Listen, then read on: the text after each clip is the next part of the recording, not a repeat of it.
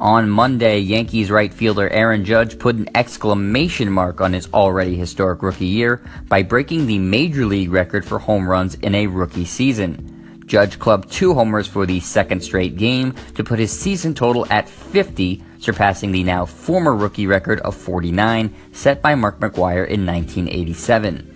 It's been a remarkable season for Judge, who leads the American League in homers, as he began his rookie year on an absolute tear for the Yankees. By the All-Star break, Judge already had 30 home runs. He then went on to win the Home Run Derby with a superhuman display of power.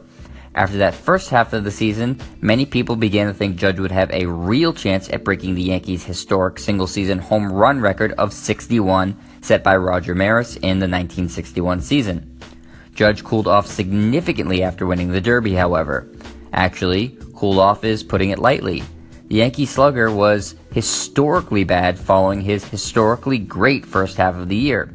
He actually set a Major League record for futility at the plate, as he struck out at least once in 37 consecutive games.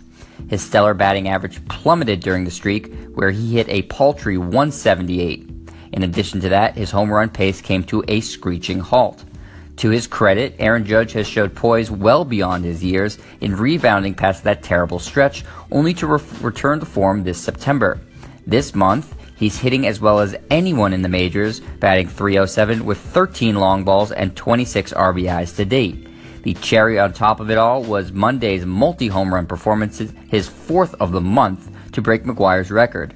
Judge's play also has the Yankees atop the AL wildcard race. The 2017 Yankee season began with Judge earning the starting right field spot only days before opening day, but now Judge is the rookie home run king, one of the most feared hitters in Major League Baseball, and the new face of the most well-known team in the world. Not bad for his first year in the bigs. I'm Jet Stryer, and this is your home for the best quick-hitting sports news, only on Anchor.